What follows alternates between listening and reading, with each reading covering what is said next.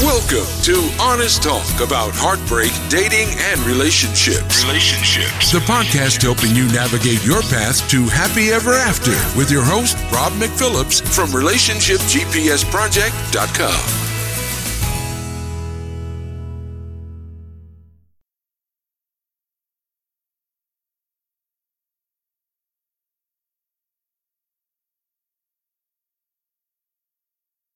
So the question is, how are people like us, who didn't grow up being taught how to have an authentic relationship or have any great relationship role models, who are facing the usual challenges and stresses of work and life, how do we get over breakups, get into authentic relationships and maintain love and connection with all of the challenges of the modern world without losing our identity or sanity? That is the question, and my quest is to give you the answers. So today's podcast is going to be really helpful for a lot of couples, I think. In it, I had a conversation with Nick Elkins. Now, Nick's a financial coach, and he helps families and couples get on the same page financially so that they can build a sound financial future together. Here's our chat. So the first thing that I'm interested in finding out, what you teach, your whole philosophy and stuff like that. But what I'm most interested in to start with is, where's your journey coming now? Where did it start, and Sure. what led you to this? Yeah, so my journey with personal finances has more or less been one where I hit every branch on the tree on the way down. Okay. It was a painful fall, I will say. As far back as being a teenager and moving in with my mom's boyfriend and him using credit cards for everything. And so I saw behavior at that point that meant spending a lot was the equivalent of status, and status was important. And, using student loans to pay for college, or pay for a lifestyle, even though I had a full scholarship to pay for tuition and my dad was paying for my apartment. So, things like that, joining a fraternity and putting the fraternity dues on student loans, and then, racking up credit cards. And at one point we even bought a home that we shouldn't have bought. And we bought it at a time where, we thought the real estate market was at the bottom. It wasn't. So, the house we bought for $205,000, and a year before, the same model sold for $257,000. And 2 years after we bought, the house was worth $145,000, a huge dip. Right. And Yeah. so, every financial mistake, and, you can't predict the market. So that particular one, the only way I could have avoided that was not buying the house in the first place, which, hindsight is 2020, as they say. But for me, pretty much everything that we did before a few years ago, I can look back on and I can say, well, I can either call this a mistake or I can call it a learning opportunity. And because I've made so many financial mistakes and had to learn to fight my way out of them, and because my wife and I both have backgrounds in education, in adult education, I just saw this perfect opportunity to be able to articulate how we got out of the hole that we dug ourselves into to others. And I absolutely love seeing that light bulb come on. I like seeing people smile about finances when it's plagued them their entire lives. Mm-hmm. I like hearing a husband and wife who have never been on the same page about finances send me a video message that they just sat down and talked about everywhere they wanted to visit in the next 10 years and pay for all of those trips in cash. And they never thought that something like that was going to even be possible, let alone actually paying for the trips. And so for me, it's one of those opportunities where our greatest failures lead to some of our greatest strengths. And, I look at it and I say, Michael Jordan had basketball come to him very, very easily. And because of that, he had a hard time as a coach, because he wasn't able to articulate how he did things really well to the people who needed that articulation. But then you look at somebody who wasn't necessarily a star player that had that innate talent. They had to fight for their place in whatever league they were playing in. They had to learn a lot, and they had to really understand the mechanics of the game and the way that everything works. And because they took all that time to learn, and because they made mistakes and fought through those mistakes, they're able to make others around them better. So for me, this was just a beautiful opportunity for me to say, you know what? I can actually use all of those mistakes that we made for good. No, that's and I can imagine your work is life-changing because it is. Money and relationships are the two areas that just grip people. Like they have so much fear, and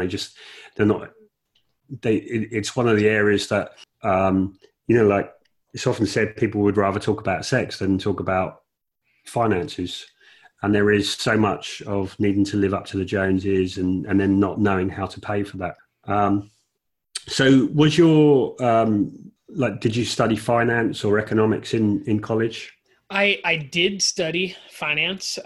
Little known fact though, before probably 4 or 5 years ago, most degrees in finance in the US were corporate finance degrees.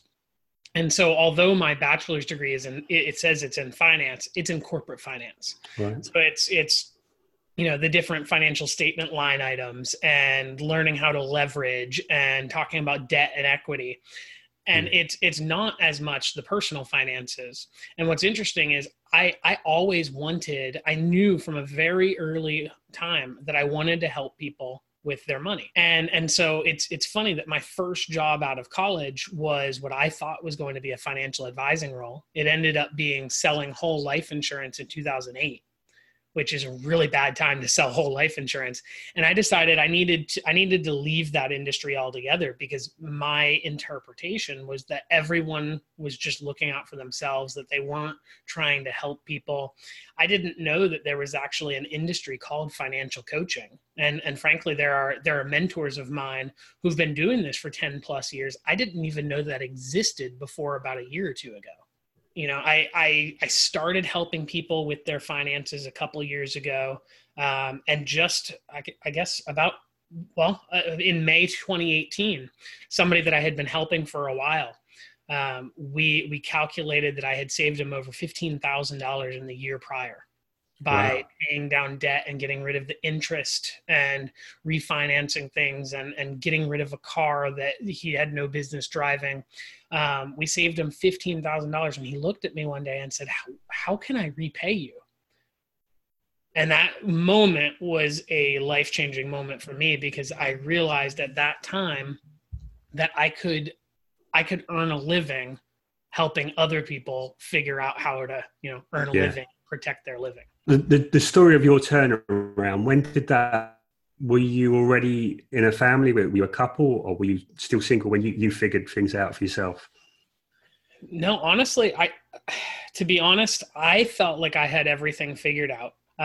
And for a long time, I was chasing what my now wife, then girlfriend, thought was the right thing with finances because she was never taught any better. And for a long time, I pointed my finger at, she didn't know what she was doing, but I didn't have a backbone to say no. So I was going to do it anyway and try to make her happy and be the quote unquote nice guy and give her what she wants. And, it's funny because about 5 years ago, a mentor looked at me and was like, this is as much fault or your fault as it is hers. And it just kind of, it knocked me out of my chair because at that time I thought I had it all figured out. I didn't think I was doing anything wrong. I didn't go to have somebody help us with our finances because I needed help. It was because she needed help. And it's amazing the work that we did together and learning to get on the same page, because frankly, the fact that we were struggling in finances, when I look back, it was more my fault than her fault. I thought that I needed to provide the solutions to the things that she was asking for. And in hindsight, what I needed to do was either say we can't do that, or we need to figure out how to do that, not just I'm going to go make it happen regardless of the consequences. And that's what I did. And so when I finally, it's funny, our turnaround had nothing really to do with financial knowledge because it was inside my brain all along. The turnaround was frankly this journey of going from codependency and me needing to appease her and make her happy to more of an interdependency where we realized that the only person who could truly make ourselves happy was ourselves. And when we did that, when we got to that point, I felt more comfortable in my own convictions with finances and in the status of my relationship, that I didn't have to chase after all kinds of frivolous things anymore just to win her approval, because I knew that she was happy with me because of me, not because of the things that I was buying her. Yeah. Yeah. I think that's so huge that there's a whole industry, whole media advertising industry, which is built on kind of shaming people. Like and it's like, I don't know if you know, like where diamonds became engagement rings, the whole kind of story behind that, which was just basically teaching young girls that if your fiance proposes to you without an engagement ring, he doesn't really love you. He doesn't. And there is so much of this pressure, both on girls that their partner that they don't care enough or they're not good enough if they're not providing this. This whole, because you're worth it. So really it's kind of unpicking the myths and the lies that we're culturally told, but we're told for someone else's advantage. That is, that's probably the single most difficult thing to untangle or dig out of in all of this, because frankly, winning with personal finance is not about knowledge. It's more about behavior. Something like 80% of personal finance is behavior. Because of the financial habits that you have. Exactly. And so the keeping up with the Joneses, I mean, it starts really early. I have 3 kids. They're 7, 5, and 3. And when my oldest was in kindergarten last year, he noticed when the kids were wearing clothes that had stains on them versus when kids were wearing brand new things. And he would notice when, this person's dad was driving a self-driving car, because I guess all the kids talked about Tesla at that point. And this kid's dad drives a car that's more expensive than that kid's house. Yeah. And I mean, when they're 5 and 6 years old and they're noticing status symbols and using them as measuring sticks to compare someone's worth, imagine what happens then when people start tying their own self-worth into their ability to provide, to earn those status symbols. And then that kind of that rat race of forever chasing a status symbol to get something to impress people that you don't like in the first place. Yeah. Or I mean, the person who buys a $750,000 house with 3 guest rooms and has someone over to their house twice a year. Yeah. For that, save all the money and pay for their hotel room when they come to visit. You're going to come out hundreds of thousands of dollars ahead over the 30 years. Yeah. It is. It's. So I always talk about, so there's truth, like the facts, what happens. And then there's the story that we make of it, which is how we make sense of life. And we buy things on these, like you say, to impress people, or we buy it because we think, we need it for someone to come over. Like I remember when my dad used to be buying cars, and he'd be, you need a big car that you can get down the dump. And I go, you only go down the dump once a year or twice a year. Why are you buying a car for that? But it is, we have these people just pick up on these things. So I wonder if you could go in a little bit more detail, if it's okay, about how you and your wife, how did you you talked about being in that codependent relationship, but how did you actually bring the subject up? How did you then deal with it, and how did it go? Yeah, I will say every person that I know who has made a drastic change in their life, whether it be in their faith or their family or their finances or their fitness, every person that I know who makes that drastic change is making it because there was some drastic event in their life that caused them to have to step outside of themselves to be able to look at where they were and say, that's not where I want to be. The concept of inertia, an object in motion will stay in motion unless acted upon by an outside force. For me, what got us into or what got us out of that kind of codependency was frankly, it was one of the best things that ever happened in my life and one of the most painful things. I jumped a fence in our backyard to grab a football for my 5-year-old, and when I landed, I shattered my leg in 17 places. And I spent the next 4 months unable to put weight on my leg.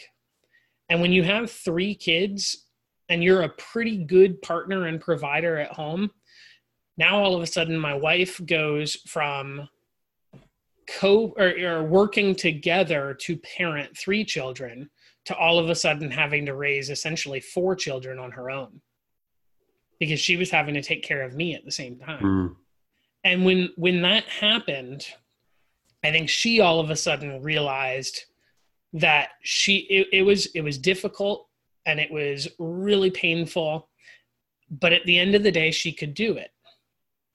And because she could do it, it gave her more confidence in herself. And when she started getting that more confidence in her own abilities to handle everything, what made her what happened for her was she realized that she didn't need me anymore, but she still wanted me around.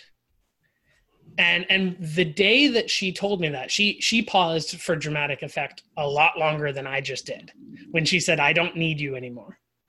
And I'll be honest, I have a very fast imagination. And in the maybe 2 or 3 seconds she paused, I'm pretty sure I watched our entire relationship flash before my eyes.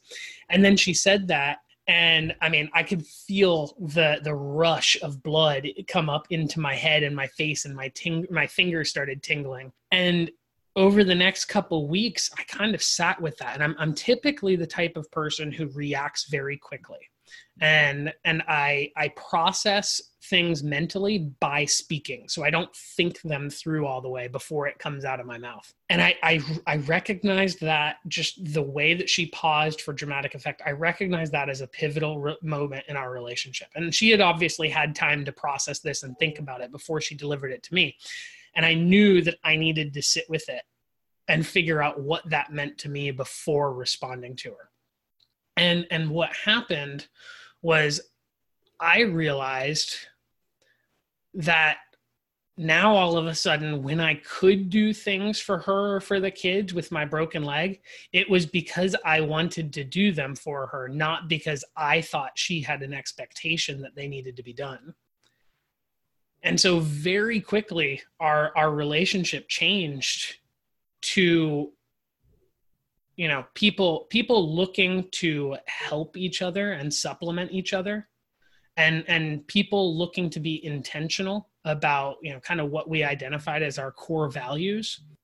And it was beautiful. I mean, every now and then we still kind of look at each other and just kind of chuckle that it's almost like having one of those secrets where, like, you know that you and somebody else know something that people around you don't know.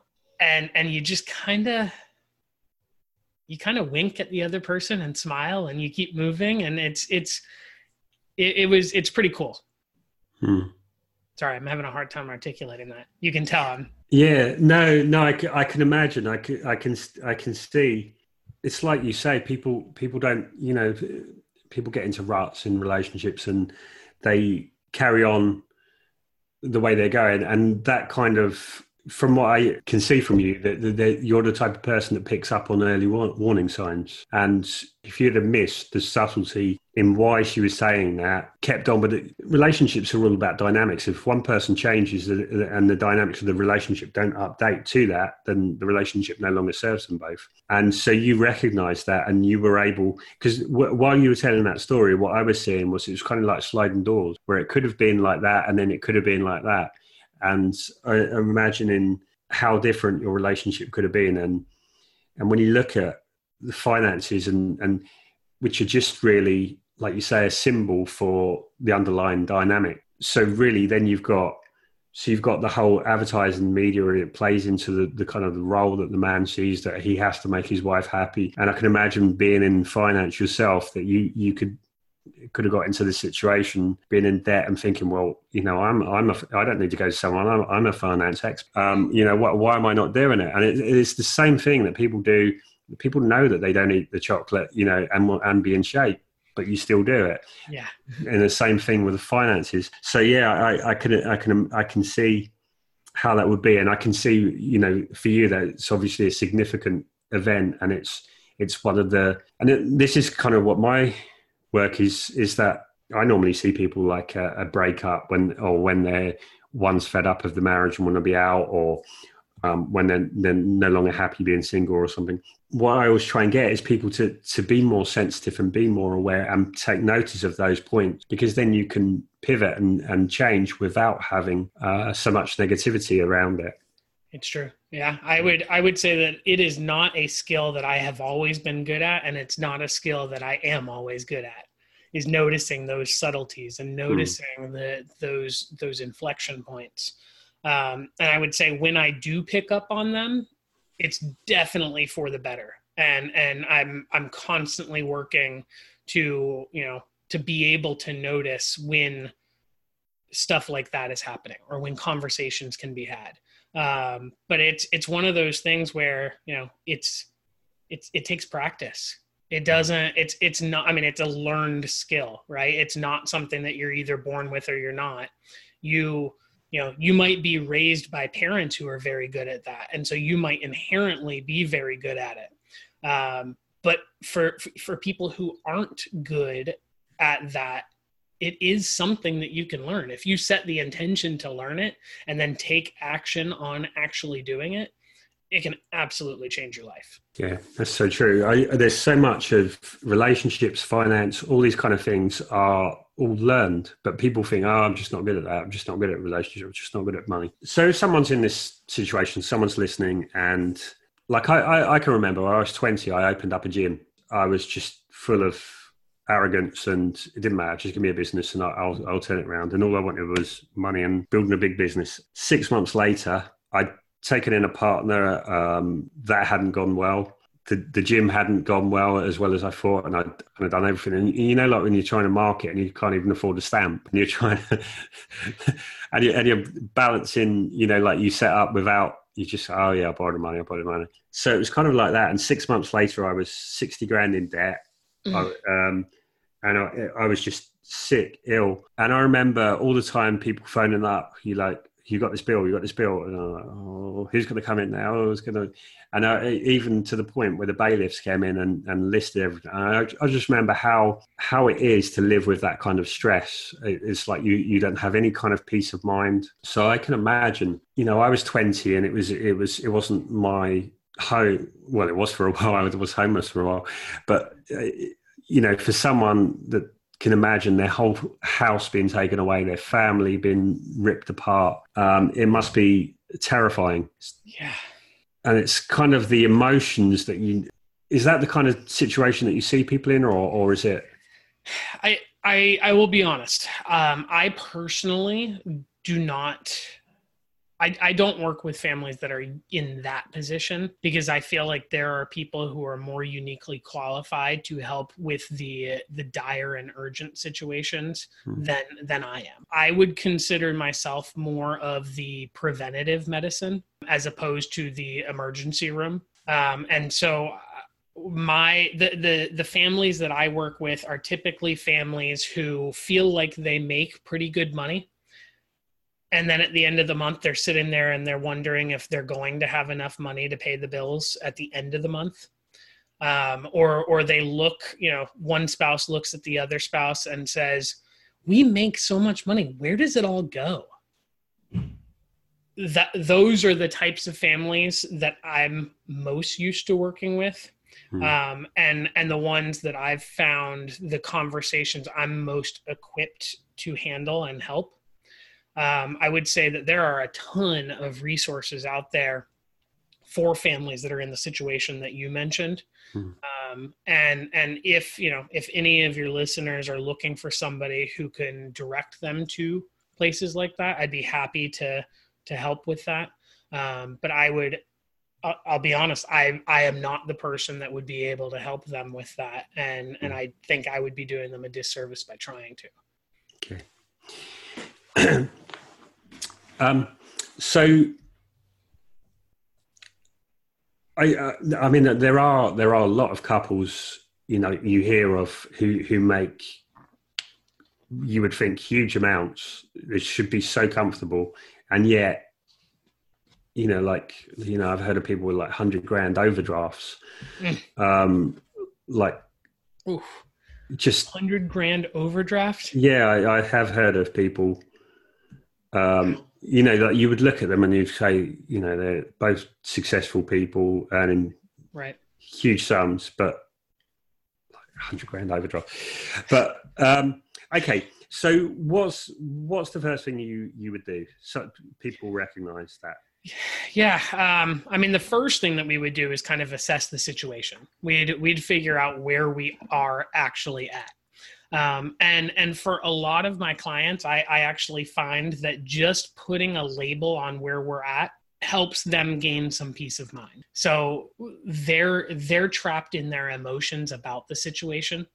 They're trapped in, the anxiety or the frustration or the hopelessness, and not necessarily looking at the situation from a 30,000 foot view where they can see everything clearly. And my belief is that most money problems, probably 90% of money problems, come from lack of clarity. They come from not having a perfect understanding of where your money is going, or how the money is coming in, or having the clarity of mind of what's important to me and how am I putting my money towards those things versus paying for something that's not important to me. And so that clarity, I look at that clarity and I say, all right, let's get a clear picture of where you are now. So let's look at, your expenses over the last 3 months. Let's look at what debts do you have? What assets do you have? What is your income? Let's get clear on, your cash flow situation. What money do you have coming in? What money do you have going out? And then let's talk about your goals. And I used the analogy earlier about preventative medicine versus the ER. If you were to go to a physician for your annual physical, the first thing they're going to do is they're going to take your height and your weight and your blood pressure and your temperature, and they're going to do probably a blood panel, and they're going to ask you a lot of questions. When I start working with a new client, I feel like it's important to get that holistic picture to be able to give quality instruction and education for their situation. Because if they just came to me with a specific problem and I answered the question for the specific problem, we could be completely missing an underlying problem. I could be treating the symptom instead of the problem. And so, I've had, for example, a client come to me and say, hey, I've had this job where I've been earning $150,000 a year. My wife is a teacher. I travel 3 weeks out of the month and I'd like to stay at home more. And I have this job offer that makes me $80,000 a year. That's a $70,000 a year pay cut. Our budget is there. We can make it work, but I have a bunch of debt, and I think I'd like to cash out some investments that I have outside of my retirement assets to pay for this debt so that we can live this lifestyle. If I were to address that question in a vacuum, then I could completely miss a more pressing issue or a larger problem that they don't even realize they have. And so when we had this conversation, what what we realized is the family's health insurance was through his employer, and the new employer wasn't offering health insurance, and one of his children was really sick. And if he had left that role, it would have caused his family to be completely bankrupt. And so instead, he went and he spoke with his company, and he took a similar role inside his company, making $85,000 a year with the same level of insurance. And it's all about, for me, it's understanding the complete lay of the land and not just answering to one particular situation. And it's really difficult when you're so ingrained in your own personal situation. You start to listen to the story you're telling yourself. You start to listen to, this is why we're at where we're at. This is where we are. And I'm guilty of it too. That's why I invest in my own personal coaching, because I need somebody to point out the things that are in blind spots for me, for myself. But yeah, the very first step is getting clear where you're at. The second step is getting clear of where you want to go. And then we put a map in place to get you from point A to point B. And then there's consistent check-ins and education along the way to accelerate that process. Where I see problems, and I'm wondering if you notice this, is money really is just, it's like you say, it's a symbol. It can mean status, it can mean security, but sometimes people like couples will have a different value to money. So one might be, money is freedom. Money, you look after it, and it brings you security, and you don't spend money. Whereas other people sometimes grow up, and it's like money is to have great experiences. Money is to show people, how you care, and so those kind of things. Is that difficult to get a couple like that where finances mean very different things on the same page? It's definitely not easy.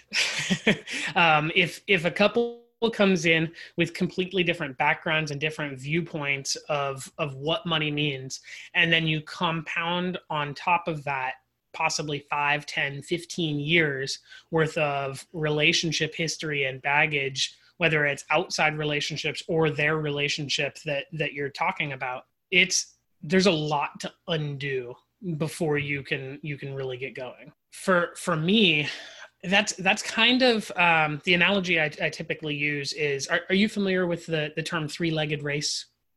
Yeah. Okay.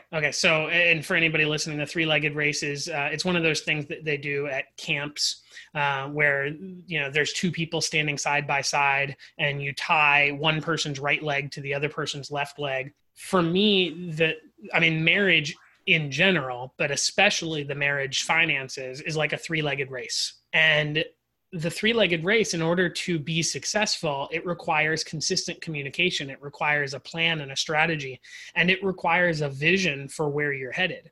Because if one spouse is looking off over there at 10 o'clock and another spouse is looking off over there at 2 o'clock, and this spouse is moving their left foot while this spouse is moving their left foot, you're going to continuously fall.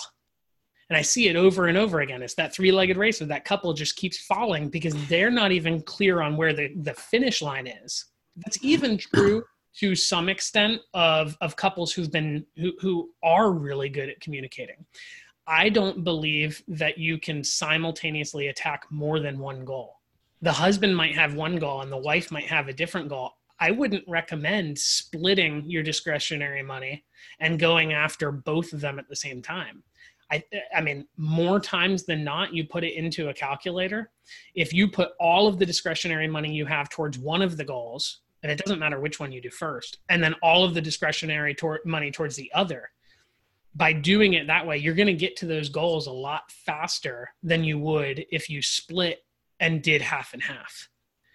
And so for me, getting really clear on where you want to go, even if you're going from A to B and then C and then D, we're not just getting to a finish line. And that's one of the other things is most people see debt freedom as a finish line. And really it's just the starting point. There isn't this pre-debt life and post-debt life. If anything, it's actually more difficult once you get to debt freedom, because now there's all of these different choices of what do I do with my money? Whereas when you're really drowning in debt, and you finally come to terms with the fact that the debt is the enemy and you need to get out of debt, you can take this dogmatic approach and myopic focus on the debt, and you can attack it with everything you've got. So, yeah, I mean, for me, it all comes back to what are our core values and what are our goals. Yeah, that's so true. It's usually that people aren't aware of what their values are, and so it's just what I do. It's just because they assume, they talk about it on a surface level, and they go, yeah, we're on the same page, we're there, and then the behaviour is entirely different. So, what are some of the other common problems that you see? So, the most common problems that I see, I mean, obviously the spousal arguments, that's, for me, that's one of the big symptoms to the problem. You see, people getting out of debt and then just going back into debt, or, inability to save over a long term, or, we can't seem to pay our bills on time. And again, that, for me, that all comes back to clarity. It all comes back to having a plan and then working the plan. And communication is a really easy thing to do when you understand that you're supposed to communicate and both sides understand the rules for engagement. So getting really clear about the way that you're going to operate as a couple when it comes to your finances specifically is really, really helpful. And like for example, my wife and I know, we typically don't argue about money anymore just because we have this plan in place. But we know that if one of us is frustrated about money, we need to have that conversation when the kids aren't around, and we need to have that conversation far in advance of going to bed or going to work. Because if one of us has heightened emotions around money, or really anything else right when we're about to go to bed, then it's either going to cause resentment or it's going to cause a difficult night's sleep, or both. And so it's difficult sometimes, especially with 3 children, to find time to have conversations that could feel weighty. But that's the time when, if you're in the car with your spouse, you put the music on and fade it to the back, and you hold your spouse's hand and you talk about it, and you talk about the way that it makes you feel, not about what they did. And you talk about facts, not necessarily opinions. We overspent by $40 on this category. We need to find a different category in our budget to pull money from to cover this overspending. Not, you overspent by $40, now we can't afford this bill. Asking leading questions and asking for someone else's opinion is a lot better than attacking them with your own opinion. Yeah. Once couples have made a plan, and do you find that they normally stick to it, or is there difficulty there? There's always difficulty, right? I mean, even us, we've been doing this for a long time. There's still shiny objects that catch our eyes. There's still vacations that, family members bring up and say, we're all going together. Would you like to come? Well, it's in 3 weeks and we're saving for this other vacation in 5 weeks and we don't have childcare. No, we can't do it. But it can cause some stress when we look at each other and say, oh man, that would be wonderful, right? No, I'll be honest. There's no point in shooting for perfection. And that is coming from a recovering perfectionist. And I say recovering because I still, when we get off of this podcast interview, I will kick myself 3 different times for things that I said. And it's because I always shoot for perfection. So do as I say, not as I do. For me, shooting for perfection on a plan is unrealistic. You should shoot for consistent excellence. And what I mean by that is shoot for that 80 or 85%, not necessarily the 100%. Try to follow the plan as closely as you possibly can, and be willing to forgive yourself when you slip up and then get back on the plan. You see this all the time in fitness and nutrition. People will get on a diet plan, and when they bust the diet on Friday afternoon, they say, oh, well, I busted the diet. I might as well, eat that whole pizza and 6 beers on Saturday for lunch, and then have tacos on Saturday night and have the cinnamon rolls and bacon for Sunday morning. And I'll get back on my diet on Monday. Yeah.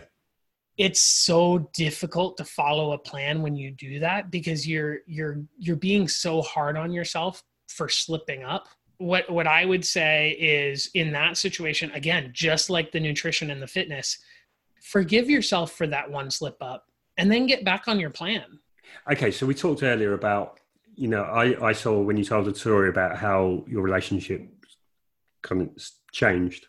What would I can imagine some people would say to you when you go, oh, but it's so much work. And then where's the fun in that? Like, life's for living, and, I'll save when I'm old. What would you say to someone like that about how different your life is than how it could have been, and how different their life could be? I mean, I'll put it this way. When my wife was a stay-at-home mom for our second and third children being born, she stayed at home for about 4 years, and I had a full-time job, but I also did some contracting, some freelancing on the side. And between the 2 jobs, I brought in enough money to cover all of our expenses. But I was covering way more than just our expenses. We actually allowed ourselves to experience what's called lifestyle inflation. So we had a lot more money coming in than we were used to, and we allowed our expenses to fill that bowl, if you will. It's called Parkinson's law. It's just like meetings. If you make an hour-long meeting that could be 25 minutes, you're going to find a way to take that hour, right? So for us, our expenses filled up all of the income that we had coming in. And because of that, I'm now, my wife will be 32 here in a couple of weeks, and I'll be 32 in August. And we have very little saved for retirement. And we're still in the process of paying down some debt that we racked up earlier in our lives. And if we had continued down that path, then I can tell you we probably would have ended up, I mean, I could look, 40, 50 years out and say we'd be the 80-year-olds who are continuing to work because we don't have any other option. We can look 30 years out and say that when our parents get to a point where they're aging and need someone to take care of them, we don't have the time or we don't have the money to be able to do it because we're having to work to pay off our own bills. And if I look, 15 to 20 years out, I could say that we would have had no way to contribute to our children's education, and we would have had no way to contribute to their weddings. And for me, what we slowly realized is that using all of the money that we had for things that weren't really the things that were important to us was robbing our ability to pay for the things that were important to us in the future. And so for both of us, realizing that family was number one, connectedness with our family was number one on our core values for both of us, made us realize that, being able to take a day off to chaperone one of my kids' field trips to the zoo last month, I never would have been able to do that if I was working 2 jobs. So how do I afford to be able to do that? Well, we cut some of our expenses. We learn where to cut things so that we don't need as much money. And it's funny. I mean, I still make good money in my day job, and I'm building this financial coaching business, but I make considerably less than I did those 4 years where I was working 2 jobs essentially. And yet we're saving thousands of dollars a month between what's going towards a down payment for our next home and what's going towards paying off our debt. And so I look at that and I say, it was just a matter of clarifying what our priorities are and then following through on the plan to get us to those priorities. I think you put it in a very powerful way, because ultimately what I'm hearing from you is that is the difference between living by your values and making your life So I said at the beginning, I think the big two problems. I think there's three challenges we all have. The first one is to be able to survive economically. The second one is to belong, and the third one is to matter.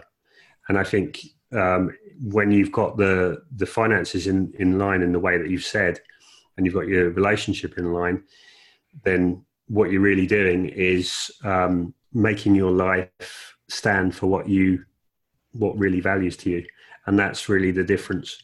When you're able to show people in that way, instead of them frittering money away on things that they have to sell at a boot sale or something next year, you're really covering that. So it's not really costing the people that you're working with anything. It's just their time and attention, I suppose.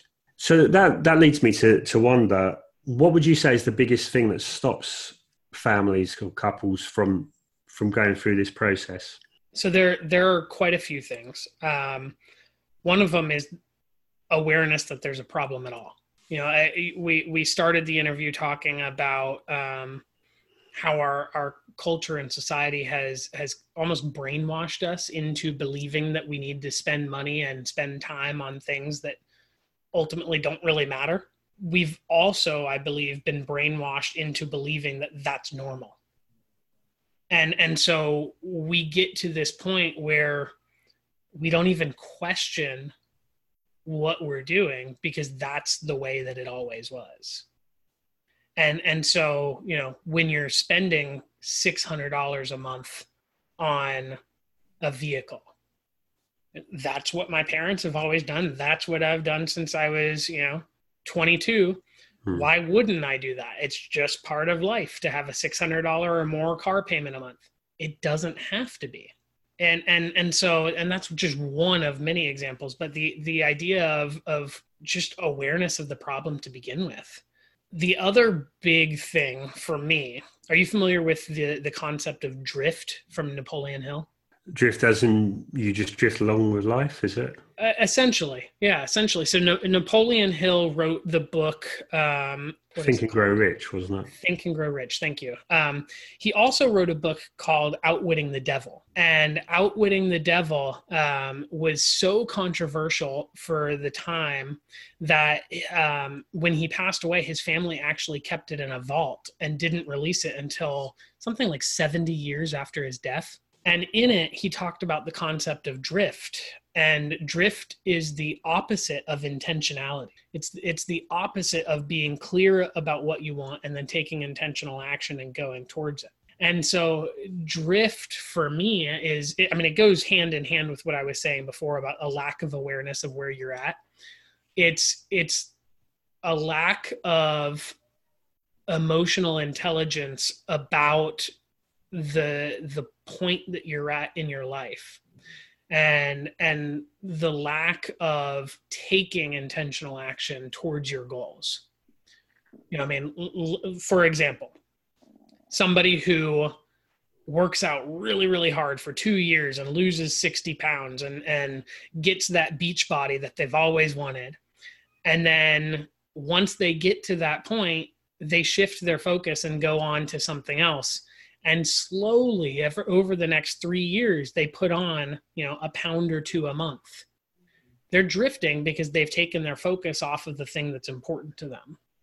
And so the way to get out of drift, the way to be intentional is just to kind of do a personal audit or have somebody that you care about or trust do an audit for you and say, here are the 5 dimensions of my life. There's finances, there's relationship with my spouse, relationship with my kids, there's my career, and there's my health. Give me an audit of where I'm at in each of these 5 places. And I'm going to audit myself. These corporations worldwide do 360-degree reviews where you review your own performance and then you get performance reviews from those around you. Why aren't we doing that in our personal life to get really clear about how we're actually doing and how other people think we're doing so that we can take that principle and carry it into those different dimensions of our lives and get to where we actually want to be? Yeah. Yeah, it's so true. That's the kind of thing I actually do, but with people in relationships. But it's just knowing where you are, and then knowing where you want to go, which is exactly the same, really. Okay, I did have a question there. Don't you hate it when that happens? Yeah. I've got my pad and pen, but I would stay like I had it, and then it took it off. Okay, so there is something that comes to mind while I think of the other question. But you seem very conscious. You're very bright. You're very dynamic. Thank you. I have a sense that your coaching, there's something more to it. I know you talked about it making a difference in people's life, but you strike me as the kind of person that has more of a message, that there's something that you're leading people towards. And I'm just interested, like, I don't know if I haven't seen if you have a manifesto or if there is that kind of spirit behind what you're doing. I would definitely say that there's a spirit. It's not articulated. If I had to, and now this is something that I'm going to do when we get off this call, because I do have very strong beliefs. I would say that one of my deep down, just core beliefs is that anyone can do anything.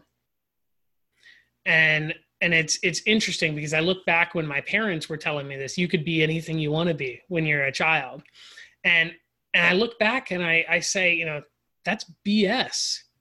I could never have been, a fighter pilot. I'm blind in my right eye. I couldn't have done that. I could never be an astronaut. And frankly, I could never be an accountant or an engineer who's sitting in an office looking at numbers all day. And so you can be anything you want to be is really, I think it kind of misses the point. But I think the core belief that if something truly matters to someone and they're willing to put in the work for it, that they can achieve it. I think that's something that I bring to my coaching that I don't know everybody sees very often. I have one of my very first clients, 3 sessions in, called me and he was just having a really down day. And at the end of the call, he was ready to run through a brick wall. I mean, he was so pumped up and excited. And what he said, I mean, honestly, I think it's cliche to say it changed my life, but it gave me a moment of clarity about myself. And he said, I can feel that you're rooting for me. I can feel that you're one of my big fans. And I think that's entirely true, because I just inherently believe that there's good in everyone and that anyone can accomplish anything. And so when I meet people and I want to believe in them because it's natural, it kind of comes off in every conversation that we have.